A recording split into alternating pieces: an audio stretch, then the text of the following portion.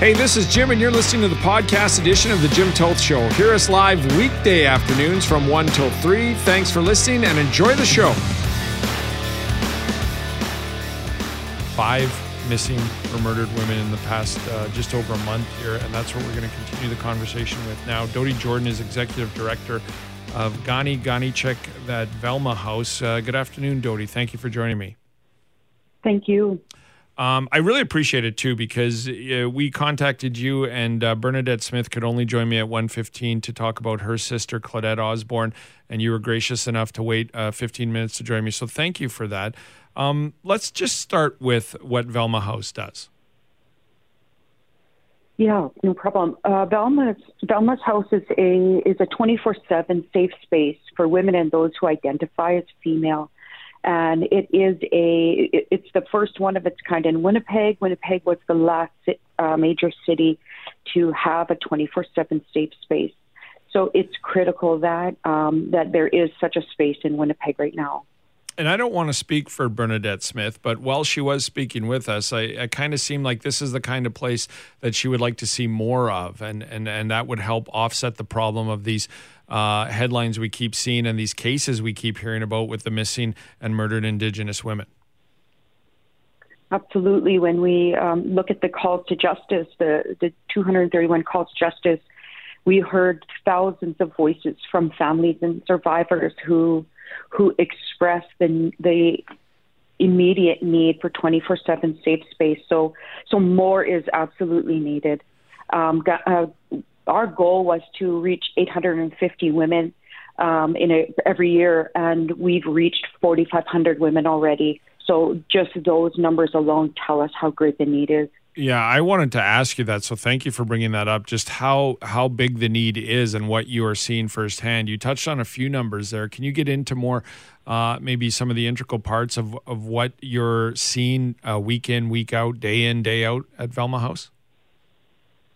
Yes, for many women and those who identify as female, having a place like Velma's might be the first safe space they've ever accessed. Statistics tell us that women don't access shelters because they're unsafe, even for women, and so many people will stay in unsafe relationships or unsafe living environments, subject to continuous exploitation, sexual exploitation, and violence. So having a space like Velma's, people can come, have a rest, have a shower, have a meal, and connect to resources in the city. Is the need growing? Is that maybe one of the biggest issues too? Is it, with all this sort of awareness and all this work that is being done by people such as yourselves and your organization, is it? I mean, you're clearly helping, but is the disappointing part of it getting worse? Is there more and more people needing this, and women? Well, for sure, losing 5 women is telling us that there is a crisis happening, and we need to address it now. But there are a lot of individuals who are seeking Indigenous-led supports and services like Kanichihk that may come from similar backgrounds and are very aware of the same types of trauma and the same types of difficulties that people have faced, and using Indigenous ways of being and doing and Western approaches to healing and wellness. So the need is increasing because there are none like it at all in the city. And we see, Indigenous relatives coming from all over Manitoba seeking supports in Winnipeg, and getting here and not having them. And so it's important that this Velma's House doesn't just meet the needs of people living in Winnipeg, but all over Manitoba. Good to know. So now I want to get into what you sort of brought up. 5 cases in the past just over a month. What is the reaction to that at the house and some of the women that are there? I can't imagine, like we had Bernadette on to talk about how it just brings right back to 2008 when her sister disappeared. I can't imagine what these cases making the headlines so often in the past month or so is affecting what you do and what some of the people that are taking part in the program there at Velma House, how it makes them feel. Yeah, it's heartbreaking, especially because the women who work at Velma's House are women who have lived experience, and so to lose additional community members in this way is heartbreaking, and it makes us all want to do more and figure out how to do more, which is why we've been talking about the need for Velma's House to be funded 24/7. It is because we are seeing what's happening, and it is heartbreaking. And we see all these women as our relatives, as our fellow Manitobans, and we need to do more. And I would understand that it would be a grieving process, especially with the number of cases this past month. Yesterday, we heard more about Rebecca Quantois' case. It has to be tough to hear and see these cases when you're sort of some of the people that have been through some of these abusive situations and needing this help. It can't be easy to hear these. No, absolutely, it's not. And the profound part of it is that there are opportunities for families to reach out to organizations like Kanichihk and other Indigenous-led organizations to do healing group, to do vigils, to do marches, and to come together in that mourning process and mourn together. And what more can be done in your mind? You're on the front line, so to speak. What more would you like to see done? What more is needed? Velma's House is in desperate need of a secure location. And so right now we're using temporary space, but it only allows 10 people in the building at a time, including staff. It's not accessible. It has, infestation with rodents and requires a lot of daily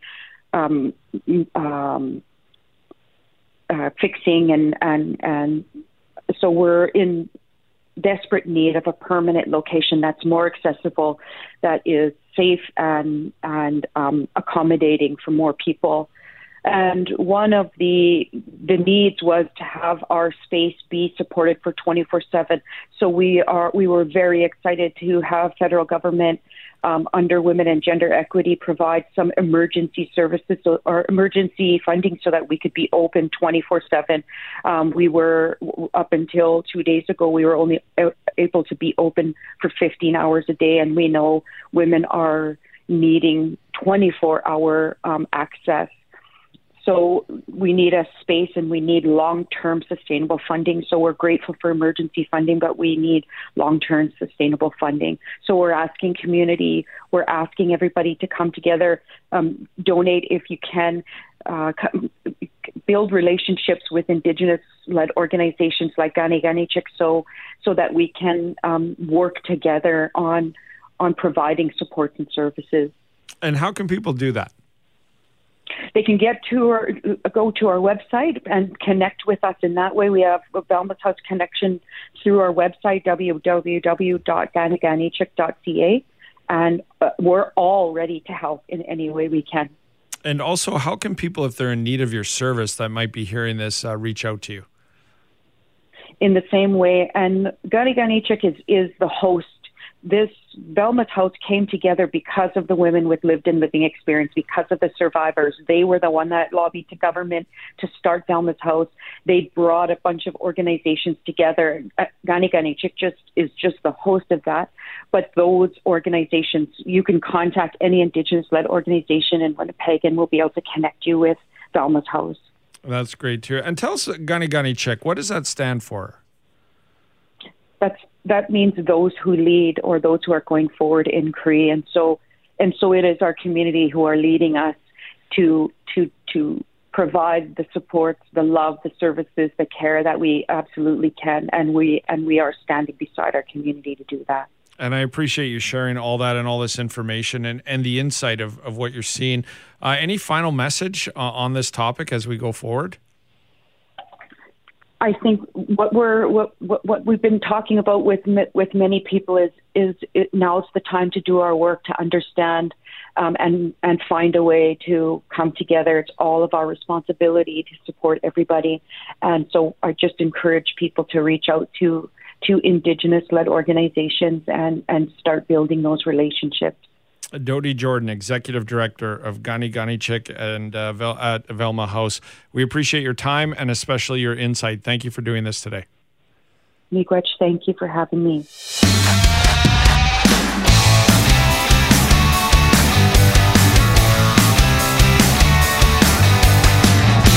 Yesterday, I was talking about volunteers and just noticing that whether it was with the marathon or the golf tournament I was at this past week, and hearing from a lot of people just about how volunteers have sort of dropped off. And I got a text from Karl Schoenrock of Kismet Creek Farm, and I thought this was a fascinating conversation to have. So Karl joins me now. Good afternoon, Karl. How are you?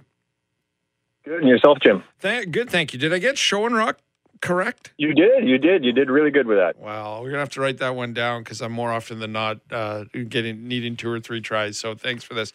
Look, you reached out yesterday, but before we get into the issue that you're facing right now, tell us about Kismet Creek Farm, where it's at and what you do. Sure. Well, Kismet Creek Farm is, we're a petting farm and sanctuary that's 6 miles south of Steinbach.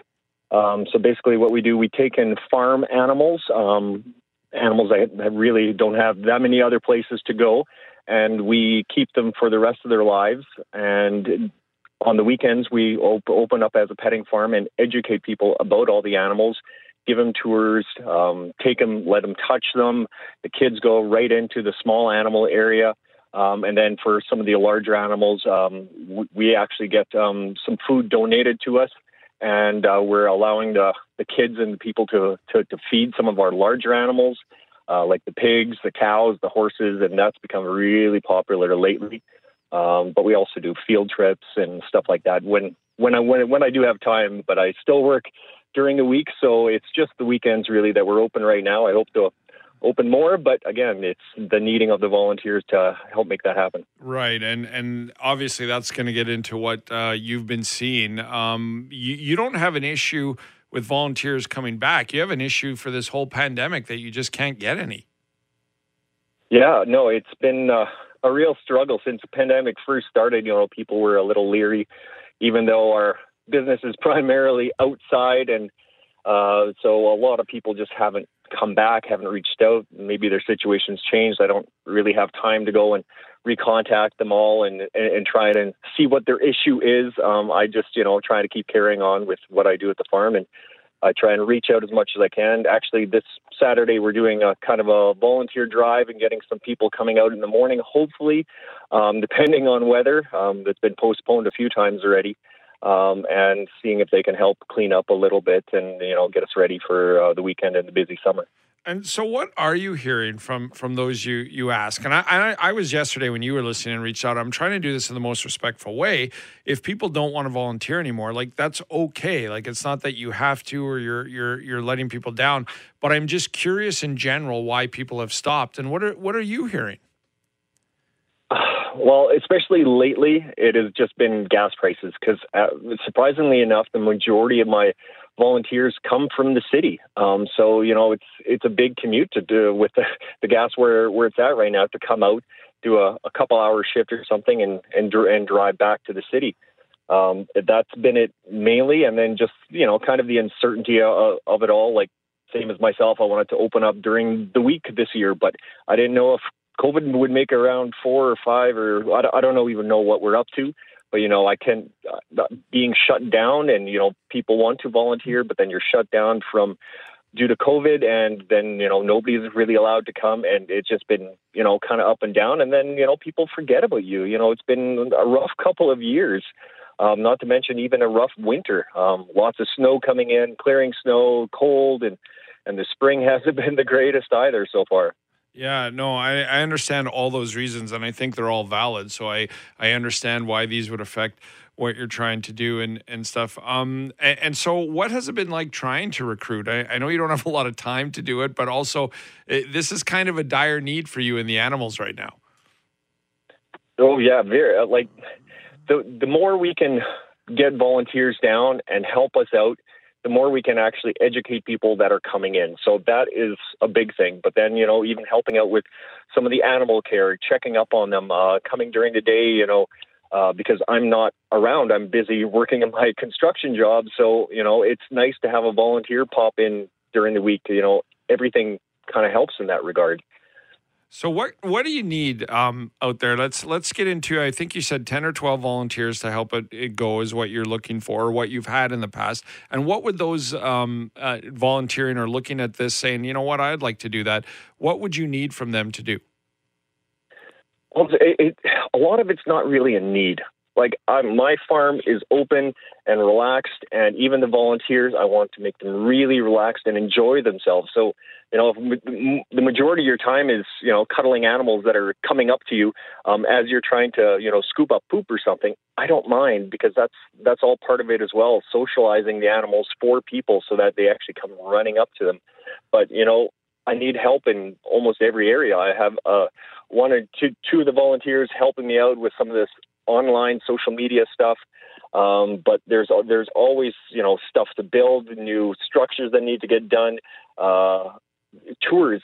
Again, the big thing is just, I want to, teach everybody about the animals and some of their benefits, some of their points. Like, I just want to, get the kids involved and get hands-on so they can understand a lot of these animals and see them the way they're supposed to be, where they're as pets, they're acting like pets, or they're happy when you're petting them and everything. So it is a stress-free volunteering opportunity. I have started getting one or two families in the last little while, want to help out, but then, somebody's sick, and then, the whole household doesn't want to come out. So, 10 to 12 volunteers is great, but I need that 10 to 12 consistent. So, I need upwards of 30, just to be able to have that sort of coverage. Right, exactly. And I like what you said there, Karl. I think that's appealing to a lot of people. It's not just like coming up and cleaning up after animals. It's you're part of this. Like it's a way to spend time with animals and just sort of help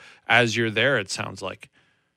Yeah, and I've been encouraging families to come out, mom, dad, kids come out, spend time together outside doing something good and, enjoying yourselves. We have picnic tables and everything else there, so they can come, they bring a snack, they do some cleaning and everything, then they go out, look at the animals again, and maybe do a little bit more. It's getting that family connection. That's really what I'm striving for, really what is needed, because you saw so little of that family connection during COVID and extended family and everything else. And people are being a little bit too sheltered in, and we need to open up again and get people talking to each other, having a good time, and seeing animals never hurts anybody. Yeah, exactly. I understand what you're saying. Tell people how they can get involved, not only with you, but maybe this volunteer drive, if they just are curious and check it out on Saturday. Yeah, no, we do have a post on Instagram and on Facebook, so you can go to Kismet Creek Farm on Facebook or Instagram. We're right there, and you can see some of the posts and the recent animals we have saved. You can also email me at kismetcreekfarm@outlook.com. And then, that's that little email traffic that it's easier to follow than getting everybody to call me or text me. And then, I don't know the names or anything associated with it and some of the background. We can go back and forth a little bit more. Right. And I don't want to be too pessimistic, but if you don't get some help, you're going to have to make some decisions with the animals, aren't you? I am. I don't want to. There have been... there was another sanctuary that is shutting down. There are more that are hurting because, you just don't have the funds. And, with being shut down almost for 2 years, hit and miss with COVID, and then bad winter, bad spring, nobody's coming out. And that's how I get my money to be able to save the animals and feed the animals and care for the animals. If I don't have that coming in, I might have to make a tough decision after the end of summer. And then how do I try to rehome almost 100 different farm animals that, will go to loving homes? It's impossible, actually. Yeah. Yeah. So let's see if there's some people out there that hear this and want to help out and can help you out and make this thing keep going at Kismet Creek Farms. Karl, I really appreciate taking the time. I know go ahead. No, I was going to say, if anybody wants to, they can just come out and visit the farm and see if it's something you want to do. You don't have to reach out first. Come and visit, get a tour of the animals. Then you can actually see what's going on and what the benefit is. That is the best way to be able to understand what I do and what the farm is all about. Excellent stuff. We appreciate it, Karl. Best of luck to you out there, and hope everything goes well and you find some people that can help out. Thanks a lot, Jim, for bringing this up.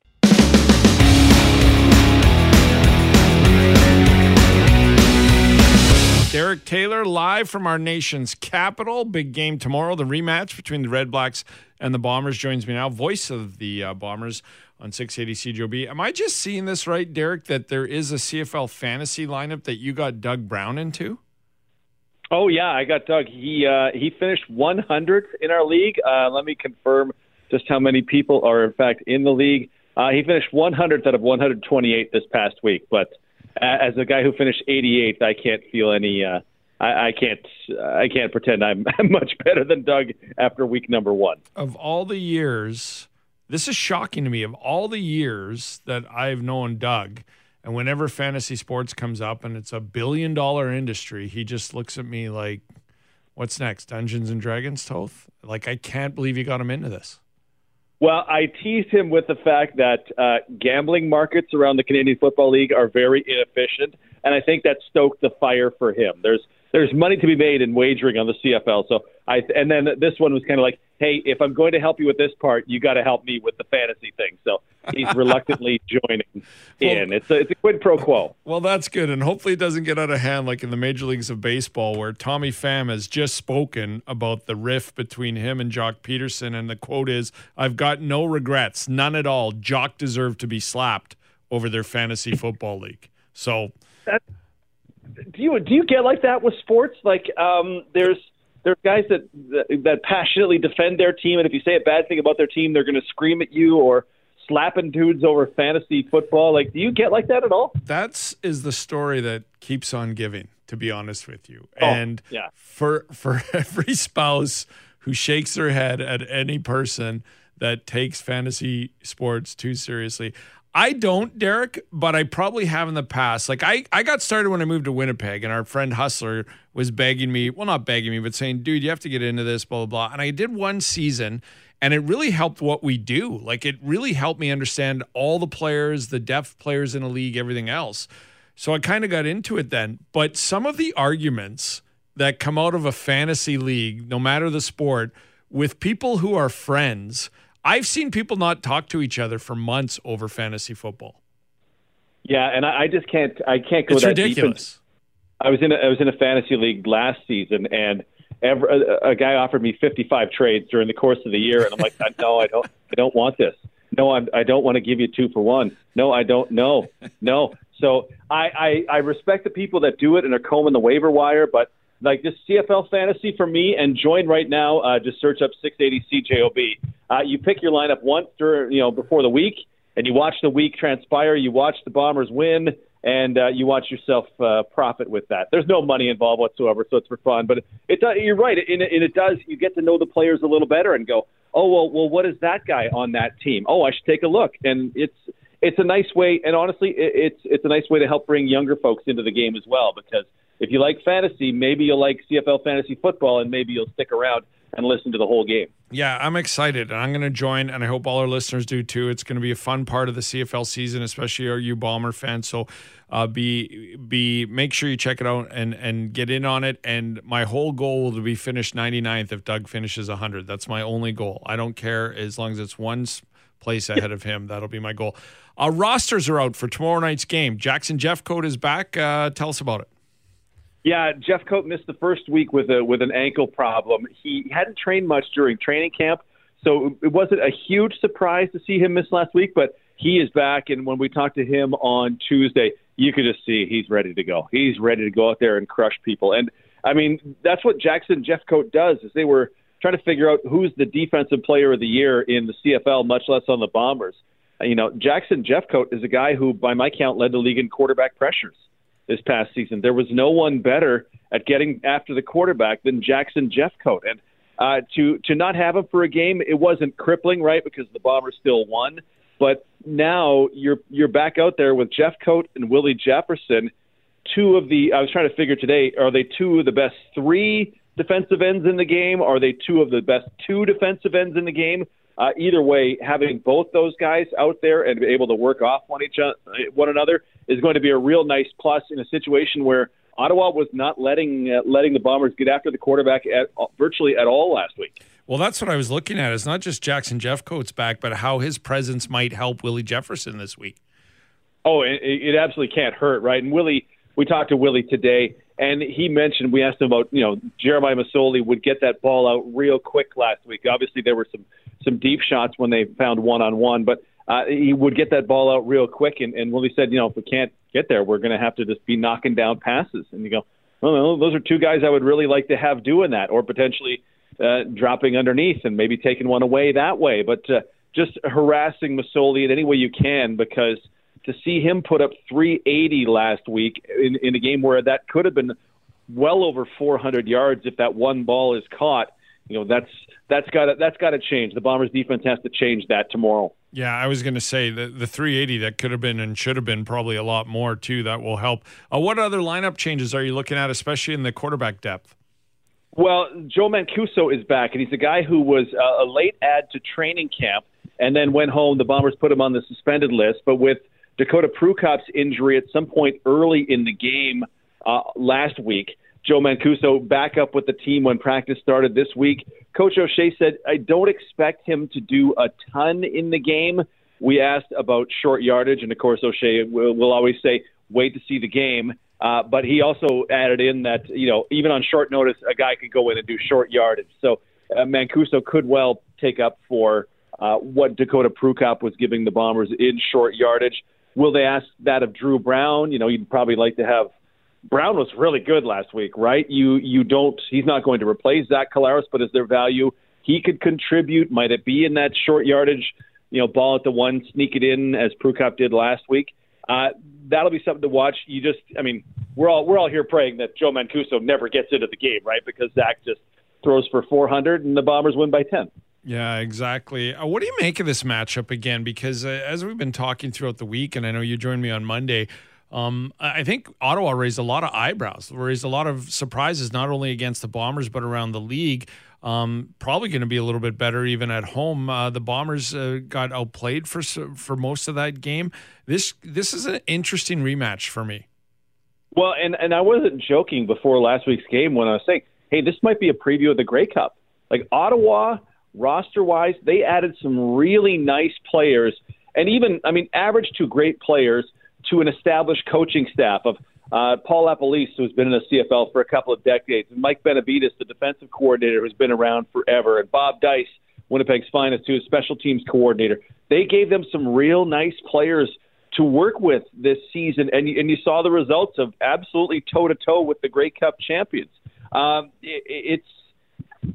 If you're an Ottawa Redblacks fan, you could have left that game going, yeah, you know what, we probably should have won that because the drop and because we goofed up the field goal at the end of the halftime and, we didn't convert a third down. So I think for all of us expecting that the Bombers are going to be better in this game, and I absolutely do because it's week 2 and they saw the things that went bad, I fully expect the Redblacks to be better in this game as well. So if you believe home field advantage is a real thing, Ottawa's not the favorite in this game, but it's not far from like a pick 'em in that you can just flip a coin and see who's going to win. It's going to be. I'm super excited. How will the Bombers control Jeremiah Masoli will be, for me, the first thing to watch. Yeah, I'm excited too, and I agree with you. I think the Bombers will get better than they were last Friday, but so will the Red Blacks too. And I kind of like Mike O'Shea's thoughts on, well, first of all, I love his thoughts on, well, your record against this team in this month is this, and how he sort of shot that down. But he doesn't mind back-to-back games and sort of looking at the game tape of the team you just prepared for and making those adjustments. It's kind of something as a coach it sounds like excites him. Well, yeah, and he mentioned that, when you have to do all that prep work, you're going through the tape and the film for hours, right? And your coaches are writing down, okay, well, they're doing exactly this at exactly this time, and this was the result. And then they go back and compile that. But in a week like this, most of that work is already done. So you can focus on coaching, and you can focus on installing things that you want to see. And, I mean, if you are Buck Pierce, if you are Paul Appolice, the offensive coordinators, well, what little wrinkle are we going to put in here? What formation are we going to throw out that they haven't seen yet that I don't mind showing off in week number 2? There's the potential for it to be, I mean, last week's game, it wasn't the prettiest, but man, it was fun. So there's the potential for just as much fun in this one, and possibly with a couple more offenses that are a little more put together. Right, exactly. Pregame is tomorrow at 4:30. Right before I let you go, tell us about the pregame. There's some new things in it that are quite enjoyable. Tell us about your pregame. Well, tell me which ones you're loving, and I'll remind myself to drop the other ones. Our own Marissa Turton is doing a little. That's what I like. To be honest with you, I listened to about an hour and 10 minutes of the pregame, and the one segment I missed was Marissa's, and I ran into her at the station this week, and she's like, "Yeah, I love my new segment. Derek was so generous and helped me put it together." And I'm like, "Oh yeah, it sounded great," and I didn't hear that part of it, so that's why I wanted to talk about it. Yeah, so Marissa Turton, who CJOB listeners know, does a little "Did You Know" segment a couple times in the pregame show, just a little more in-depth on one of the players. We have a big number, just a number for something that's going to be poignant in the game. We have the good folks at Power dropping in to give us their thoughts on the game. This week we'll start, I'm thinking of calling it just Winnipeg's finest. It's a catchphrase I used to use, old job and at SportsCenter. You just highlighting Winnipeggers and Manitobans who are around the CFL and doing great things, even if it's not for the Bombers. So we get a chance to go in depth with Bob Dice, the special teams coordinator of the Red Blacks. Man, we got fantasy. We've got all your gambling tips in a little fan friendly segment as well. No end to the number of things we can do in that 2 hours, and ultimately we get great information from Doug Brown and Ed Tate, so Ted Wyman as well. So yeah, there's a ton to join us for. You just 2 hours before, just flip on the radio and just never turn it off. That's my advice. Exactly, that's what I was saying too. Now I did because I had something to do, but I won't this week because I want to catch all the segments. Thanks, Derek. We appreciate it. We'll listen for you and Doug and everybody else tomorrow starting at 4:30. Thanks, brother.